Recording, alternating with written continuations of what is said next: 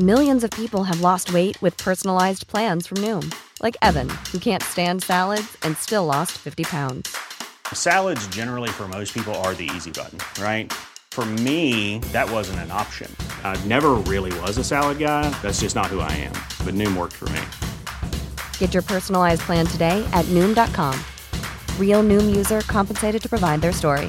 In 4 weeks, the typical Noom user can expect to lose 1 to 2 pounds per week. Individual results may vary. Hey there, it's Michelle Norris. I'm host of a podcast called Your Mama's Kitchen. When I travel, I'm usually looking for a way to find a taste of home when I'm not at home. And one of the things I love to do when I am at home is entertain. And Airbnb allows me to do that. When I was in California recently, I rented a house that had a great kitchen. And when we were sitting around the table, we're all thinking, we're in someone else's house. Someone could be in all of our homes as well. If you have a home, but you're not always at home, you have an Airbnb. Your home might be worth more than you think. Find out how much at airbnb.com/host.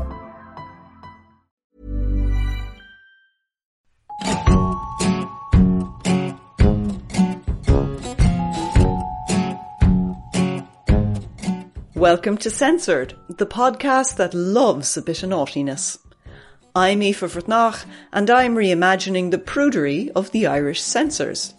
If you do like the podcast, could you rate and review it wherever you listen? For Patreon supporters, if you want to sign up, you get the episode early and without ads, as well as show notes. Check out the links in the episode notes for the merch too. This week's episode features a novel that predated the Censorship of Publications Act. Mr. Weston's Good Wine was published in 1927, but wasn't banned in Ireland till October 1930. The new censorship board at this stage was just 5 months old and getting into its stride. In the same month, the censors banned 2 other novels by the same author, T.F. Poyse, both published years before. It was one of the odder features of Irish censorship that old books were banned just as much as new releases. I've always thought it was strange. Mr. Weston's Good Wine may have been widely read in the 3 years before it was banned. There could have been lots of copies floating around, going from reader to reader by 1930. But once it was banned, no library in the country could stock it. Public and lending libraries were really important sources of books, especially if you lived in the country. There was a real reason to ban older books. It did have real effects. But then there are lots of old books to choose from. How could the board choose some and not others? Like, it's obvious if a novel is famous for being rude, like one I've covered already, The Well of Loneliness. The obscenity trial about that book was in the Irish newspapers, so everyone knew it was filthy. Mr. Weston's Good Wine was never in court. So how did the censors decide to ban it? In this case, I'm going to blame the Catholic Truth Society of Ireland, known as the CTSI. To be honest, you could blame the CTSI for all the censorship, if you really wanted to. The organisation lobbied hard for the law and helped promote banning in the early 1930s. Mr. Weston's Good Wine was probably brought to the attention of the censors by a diligent member of the CTSI. He, and it was probably more likely to be he than she, highlighted the dodgy bits in the book, filled in the forms, and posted it all to the censorship board. I have this vision of an outraged prude at a kitchen table, taking his pen to novels, leaning hard into the paper to emphasise just how disgusted he is. I mean, he is a smut seeker like me. I can see the attraction of the job. It's a lot of fun, but even I couldn't manage to read 4,000 books a year, like the CTSI volunteers did in 1930. Now, they couldn't keep it up. Nobody could. And soon most books were referred to the censors by customs. But at the very beginning, when Mr. Weston's Good Wine was banned, the CTSI directed a ton of books and newspapers to the board.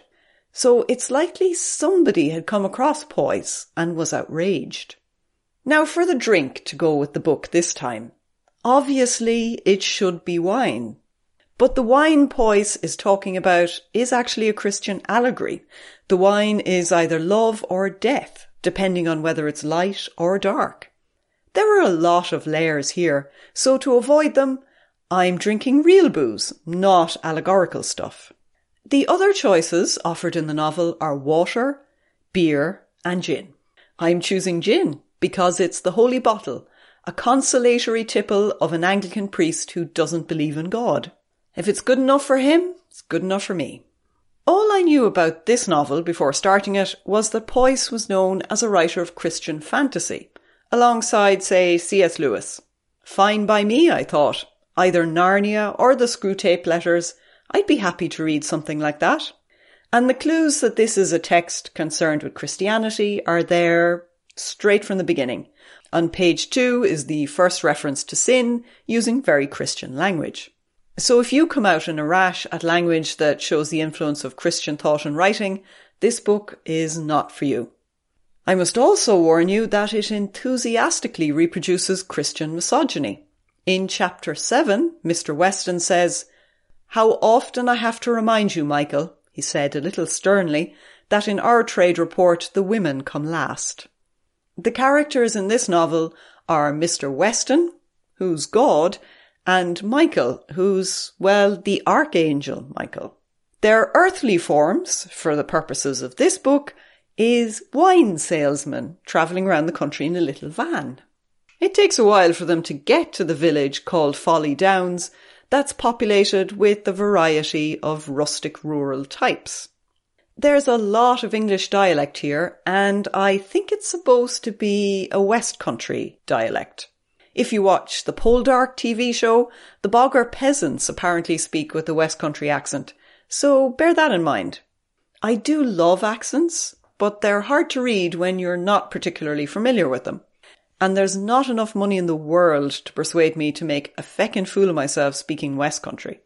So you got to imagine an isolated village of dialect-speaking peasants visited by God and the Archangel Michael, who speak a church-inflected standard English. But to get to the point, really, of the smut-seeking, I suspect when the Mumby boys are introduced in chapter 8 that the censors were not happy. The Mumbys are the sons of the local squire, the big landowner in the village. And this is where Michael is outlining the main features of the Mumbys to Mr. Weston.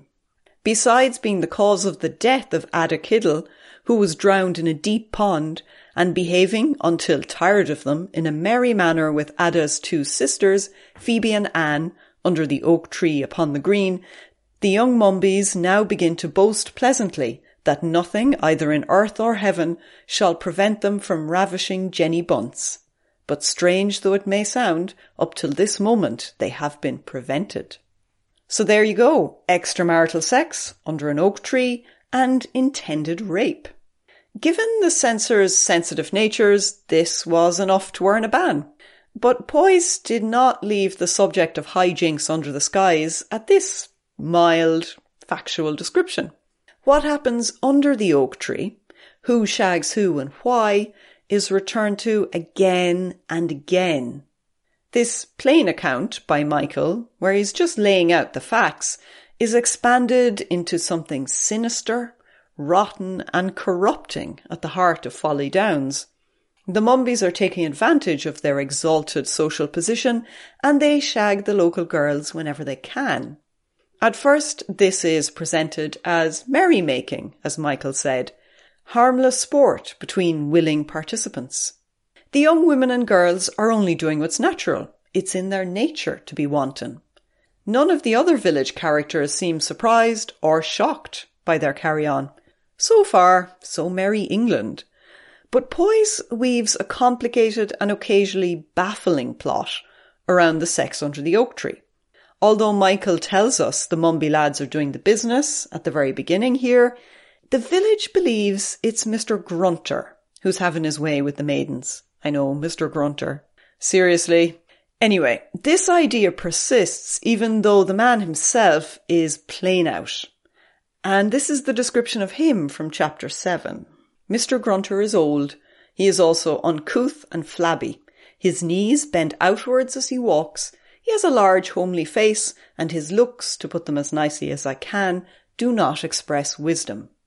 This old fella's hardly loves young dream. When I read that, I thought, okay, so he's the creepy old man who's going round assaulting everybody. But that's not how the village see it at all. Everybody seems fine with the decrepit owl yoke fucking the young ones under an oak tree, because apparently the young ones are into it. They just shrug off the complete weirdness of this with peasant stoicism. Mr. Grunter himself apparently revels in this attention and doesn't tell anyone he hasn't touched any of the young maidens. All this deception is organised by Mrs. Vosper, who puts about the story that Mr. Grunter is the village Lothario. She does this to cover up for the Mumbies, for whom she acts as a procuress. Are you still with me here? Because this is a lot of characters with strange motivations. I don't really understand why it's important that Grunter acts as a cover for the Mumby boys. It's not like anyone blames Mr. Grunter for being a seducer. They think he's cute for getting lucky so often. So why can't anyone know the Mumbies are the village studs? I don't know, I'm probably missing many allegorical points here by taking a realistic approach to the plot. At this point, I'm about a third of the way through the novel and pretty confused. But on the positive side, there was lots of dark, gothic, sexy stuff. Alice Grobe, the wife of the Anglican priest, gets almost a whole chapter to flirt and tease the reader even though she's actually dead. She's not your typical vicar's wife. She teases him and acts wantonly every time he sits down with the Bible. Wanton is a much used word in this novel and I feckin' love it. Wanton behaviour just sounds amazing fun. Because all of this sexual behaviour is towards her husband within marriage, I did wonder why there were pages on her flirting. But then Poise takes it to an unexpected place by telling us that Alice saved a man's life once with her flirting. That man was Mr. Grunter, who headed to the oak tree to hang himself. And this is from chapter 16. The hour was late, the summer stars were out, and no one could have been more surprised than Mr. Grunter when, on looking up to find the right bough to tie the rope to, he saw Alice Grobe, nestled amorously in a fork of the tree. Mr. Grunter could only stare at her, for she appeared to be wearing only one garment, and that a transparent one. Mrs. Grobe, who had a very ready discernment, knew what he had come to do, and instead of fondling the bough again, she caressed Mr. Grunter. No one could have been more astonished at such a proceeding, for the lady was as near naked as could be than the would-be suicide. He let the rope drop. "Well, Mr. Grunter," laughed Alice, "I'm a woman, aren't I? And a woman is better than the gallows tree."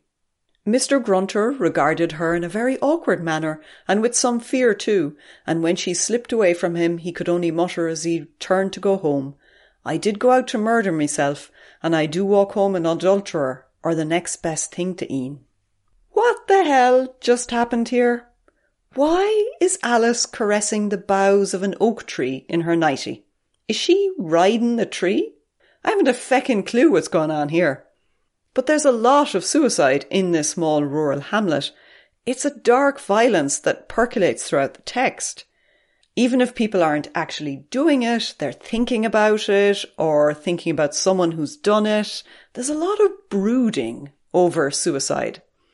Folly Down is not a bucolic idyll. One young woman, Ada Kiddle, drowned herself after she was coerced by the Mumbies into having sex with them. This is hinted at the very beginning, and then it slowly expands until the horror of it ripens and grows in the text. The atmosphere grows the way mould takes over a loaf of bread. First a tiny speck of green, but turn your back on it and the whole loaf will be stinking. Poise achieves an extraordinary atmosphere, in the final part of the novel especially, and he uses one really clever device. During the critical part, time is stopped entirely. The candles do not burn down and the clocks don't tick. The tension he creates is pretty amazing, especially since I'm finding it hard to describe it to you. It's just all very weird. My guess is that all the darkness and the horror arises from the perversion of sex that Mrs. Vosper represents. One chapter title is Mrs. Vosper Chooses Her Prey. I don't think it's a coincidence that Vosper makes me think of the word viper either. I mean, she is the serpent in the Garden of Eden. What Mrs. Vosper does is suggest to young maidens that being seduced by fellas is a great lark and very enjoyable. I don't know why this is such a bad thing, but anyway. She puts notions into their heads about carefree sex under the oak tree, tickling and teasing and messing. She made me think of the paintings of John Constable, those rural English landscapes bathed in dappled light. Except that Mrs. Vosper puts the sex into the hedgerows. You have to take it as read that extramarital sex is evil for this plot to work. Mrs. Vosper is corrupting the girls' morals and leading them astray to their doom. I would argue it's the Mumbies causing the trouble, but apparently not. They shag the girls, but Mrs. Vosper does something worse. She watches. To that end, she confines her husband in the woodshed while she watches the Mumbies manhandle the girls on her sofa. I know this sounds pretty unbelievable. It's fairly mad. But here is chapter 13, when the downfall of the Kiddle sisters is described. Anne Kiddle showed a little more care of herself and didn't give herself up at almost the first assault as her sisters had done, though in so doing she only provided more entertainment to Master John Mumby, who, shielding himself safely behind Mr. Grunter's supposed reputation for such affairs, very soon, after a struggle or two, brought the young lady to heel upon Mrs. Vosper's sofa, while Mrs. Vosper looked through the keyhole, but blamed herself for not having brought her glasses out with her when she left the pair together. Christian allegory, my arse. This is an excuse to wallow in sex. Mostly nasty sex. The most Christian part of it all is that the text blames Mrs. Vosper, a woman, and not the local lads. She is very creepy. This is Paige, the co-host of Giggly Squad, and I want to tell you about a company that I've been loving, Olive & June. Olive & June gives you everything that you need for a salon-quality manicure in one box. And if you break it down, it really comes out to $2 a manicure, which is absolutely insane. It's also so easy to get salon-worthy nails at home with Olive & June. The difference between how your nails used to look when you did them yourself and now with the Mani system is a complete game changer. The best thing about Olive & June, too, is it's a quick dry. Dries in about 1 minute, lasts for 5 days, and full coverage in up to 1 to 2 coats. Visit oliveandjune.com/perfectmani20 for 20% off your first system. That's oliveandjune.com/perfectmani20 for 20% off your first system.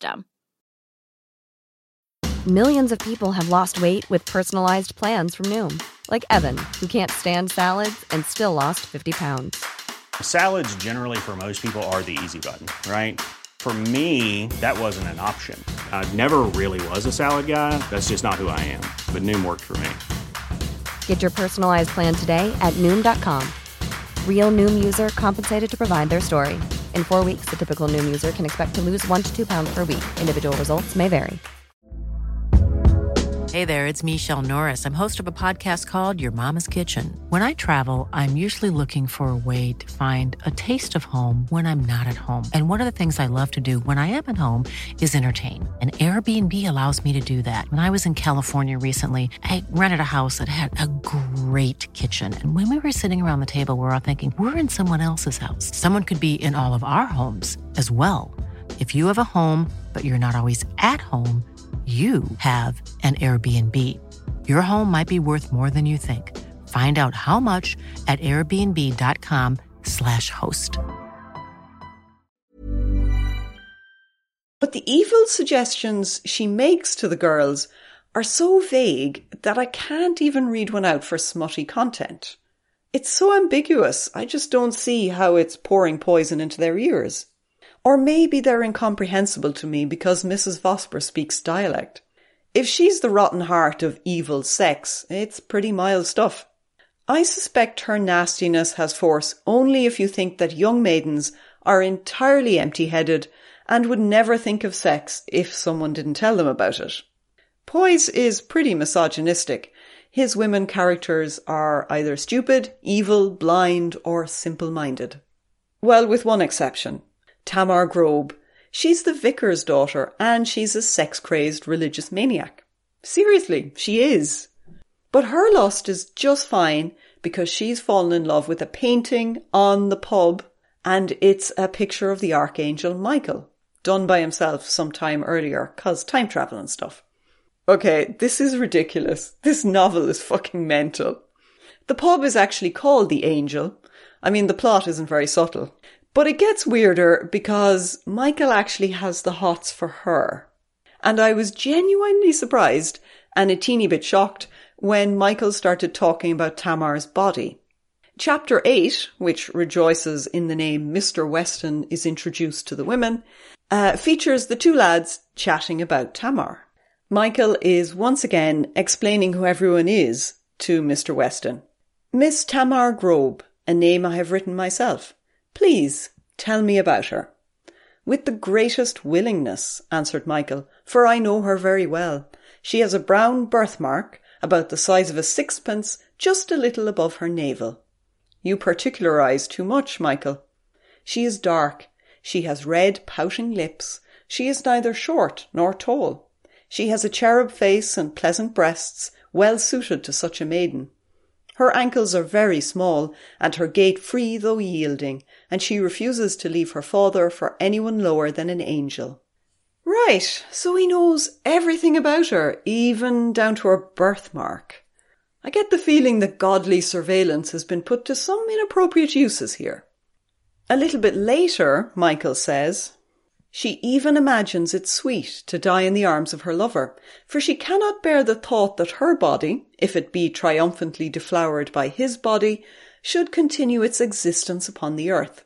She often dreams of perishing utterly in a vast flame of love.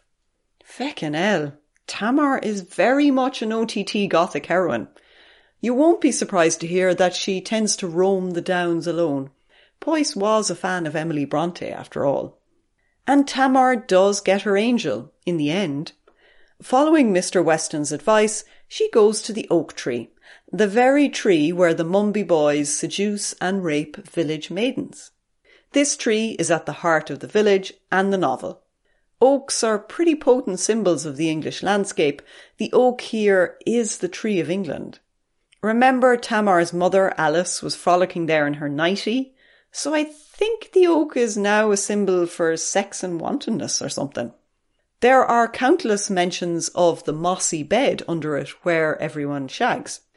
But then Tamar meets her angel, her ordained holy lover, under the tree and will know bodily delight on said mossy bed. But that's okay, they will get married first, in a church. So the sex is legit. In the final pages of the novel, Poyce beats you over the head with the symbolic meaning of the oak tree. Mr. Grunter curses it because it offers shelter to wicked sinners. Mr. Grunter curses it because it offers shelter to wicked sinners. Its branches cast a dark shadow so no one can see what's going on under it. After he curses the tree, it's struck by lightning and collapses. Like, this is the second last chapter, so leave subtlety behind. There's none of it left. You just have to accept this kind of thing. And I'm afraid it kind of gets a bit sillier. I'll read you out what happened to Tamar. Though the great tree had fallen, split in two halves by the lightning, the bed of moss still remained unspoilt. In this bridal bed lay Tamar alone. Upon her forehead there was a blue mark, showing where the lightning had struck her. Mr. Grunter looked at her. As he looked, Michael stepped upon the green. Michael raised Tamar in his arms as though she were a babe. The stars shone again in the heavens. 2 shining stars fell upon the earth. These stars moved as winged beings to Michael, and, taking Tamar from his arms, rose with her into the skies. Mr. Grunter nodded approvingly. Okay, that's totally fine. She's off to heaven, and that ties up that plot line quite nicely. Once the oak is dead, there's no more bad sex. The unmarried girls in the novel are all safely shacked up, and Mr. Grunter refuses to pretend he's the village stud. Sexual order is restored because everyone is married or behaving themselves. Maybe Poyce chose the oak because it was associated with pagan England and druids and stuff, and this novel is about the triumph of Christian values. I don't know. Maybe. But in fairness to Poyse, it isn't just heavy symbolism and OTT melodrama. There are a surprising number of laugh-out-loud moments where a dry, sarcastic observation interrupts the storytelling. For example, this is Michael and Mr. Weston talking about the vicar, Mr. Grobe. You may think it a little strange when I tell you that Mr. Grobe never blames anyone, and God less than any, and that for a very simple reason, because he does not believe in him. As you no doubt understand from the appellation of Reverend before his name, Mr. Grobe is the pastor of the village, but in all Folly Down there is only one person who does not believe in God, and he is that man. Mr. Grobe preaches twice every Sunday, but he never mentions God in his sermons. He must then, said Mr. Weston, find the Holy Trinity a useful institution. That is a fucking genius line. I mean, nobody knows what the feckin' Holy Trinity is all about. And it is the perfect way to talk about Christianity and God stuff without actually talking about God. Love it. There was another hilarious moment when one of the village ladies was giving out to Mr. Grobe about his wayward daughter Tamar. This lady was scandalised because he hadn't sent his little girl to school, as befitted her class.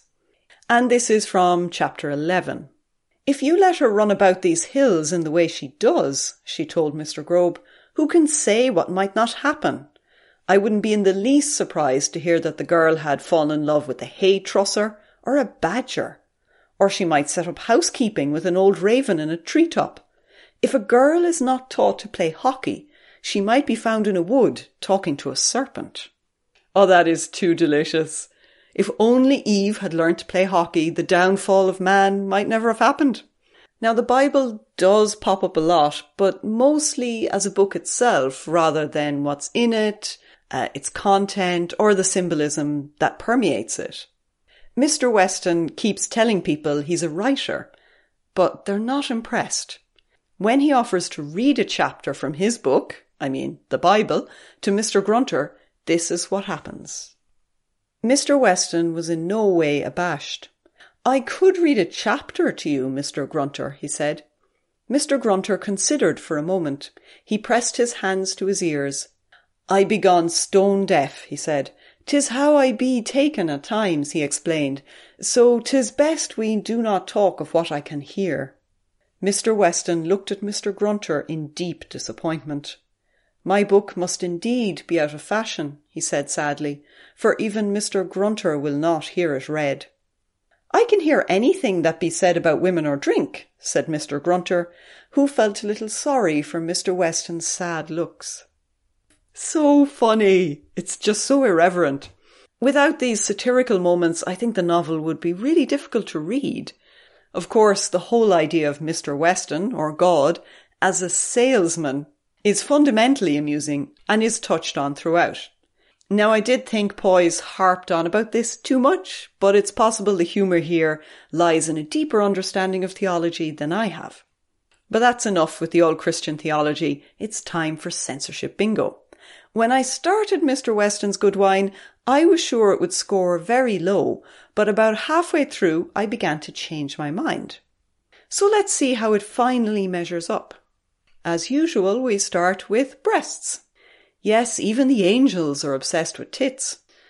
There's not a lot of references, but there's enough for a tick. Bestiality. Controversially, I would say yes.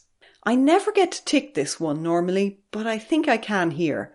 There's a character called Luke who thinks that the beasts in the field have souls while humans do not, until he falls in love with a girl called Jenny. There are some interesting passages where he blurs the line between the animals and Jenny, especially when he compares her eyes to those of a cow. Since he's burning with passion the whole time, I think this qualifies as sex with animals. Sex work. Well, yes, the Mumbies are very annoyed that the women in the nearby town ask for cash after sex, since they usually don't have to pay for it in their own village. Racism. Weirdly, no, and I say weirdly because I was fully expecting anti-Semitism in a Christian allegory, but I didn't spot it. Drugs. No drugs. Politics, no, not a thing. Swearing. No, unfortunately, the dialect is very clean and neat. There's no coarse language at all. Infidelity.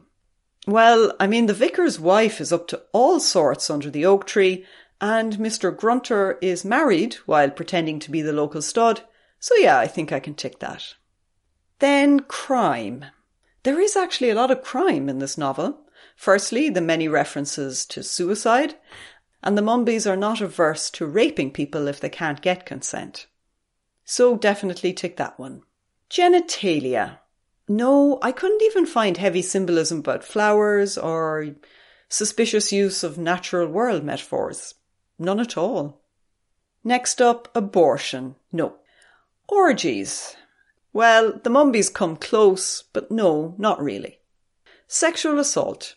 Oh yeah, definitely. Consent is certainly lacking where the Mumbies and the Kiddles are concerned, and the lads do try to rape Jenny under the oak tree. Extramarital pregnancy. Yeah, the Kiddle sisters are made pregnant by the Mumbies. That piece of information is casually thrown in there. It's not a big deal.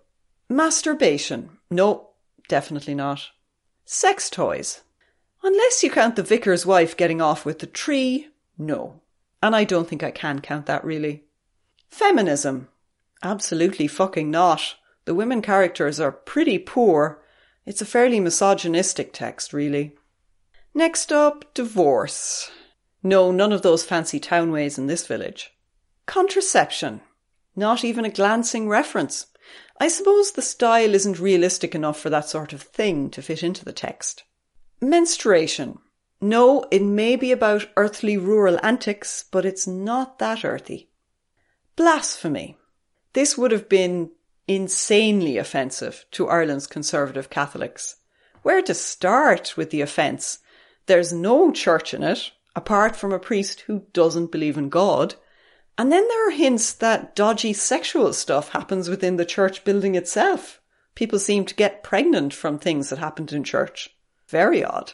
Of course, the notion that God was a common travelling salesman would have caused heart attacks. And finally, the Archangel Michael as the world's best lover, well, that's unimaginably blasphemous. I'm fairly sure the religious content is what drew the censors' attention to it in the first place. So yeah, it earns a tick for blasphemy. Oral sex. No, the oak's shadows conceal the detail of any sex acts. Graphic violence. No, there's none, but death by suicide is creepily present a lot of the time. There's a malevolence in that, but it's not graphic violence, so I can't tick it. And finally, queer content. Well, yes, actually. Tamar, the vicar's daughter, bathes naked in front of her servant, Jenny Bunce, and there's a lot of significant staring at nudity. Later, Tamar rather enthusiastically kisses Jenny on the lips. So I think we could tick that. There's definite undercurrents there. In total, Mr. Weston's Good Wine gets 9 out of 25, which isn't a very high score. It is higher than many of the novels banned in the 30s. They usually get a 5 to a 6, but it's a lot higher than I was expecting when I began to read it. To be honest, it takes a while for it to get going. There's not a lot about sex until a third of the way in. I'm ambivalent about this novel. I don't know if I can really recommend you read it. You might find it a little long, and the style is an acquired taste. But if you like gothic stuff, you'll love the last third. Mr. Grunter even digs up a corpse. The tension is remarkable in that last part. It's pretty unforgettable, actually. It was the highlight of the reading. Of all Poyce's novels, it's the only one that's never been out of print, so there's a constant demand for it. But it's pretty niche. It's not an obvious people pleaser. If you're looking for a novel saturated with gothic sex, but no explicit descriptions, this is the one for you. Next episode won't feature any God at all, I promise. It's a courtroom drama from 1970s Ireland. The Irish Family Planning Association published a booklet about contraception that ended up stopping the censors for 2 whole years. Mad stuff, and there won't be an oak tree in sight. Till then, keep your hands clean and your minds filthy.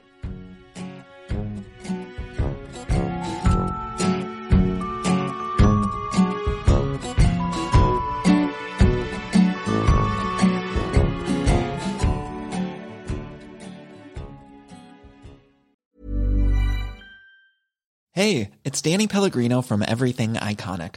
Ready to upgrade your style game without blowing your budget? Check out Quince. They've got all the good stuff, shirts and polos, activewear, and fine leather goods, all at 50 to 80% less than other high-end brands. And the best part? They're all about safe, ethical, and responsible manufacturing. Get that luxury vibe without the luxury price tag. Hit up quince.com/upgrade for free shipping and 365-day returns on your next order. That's quince.com/upgrade.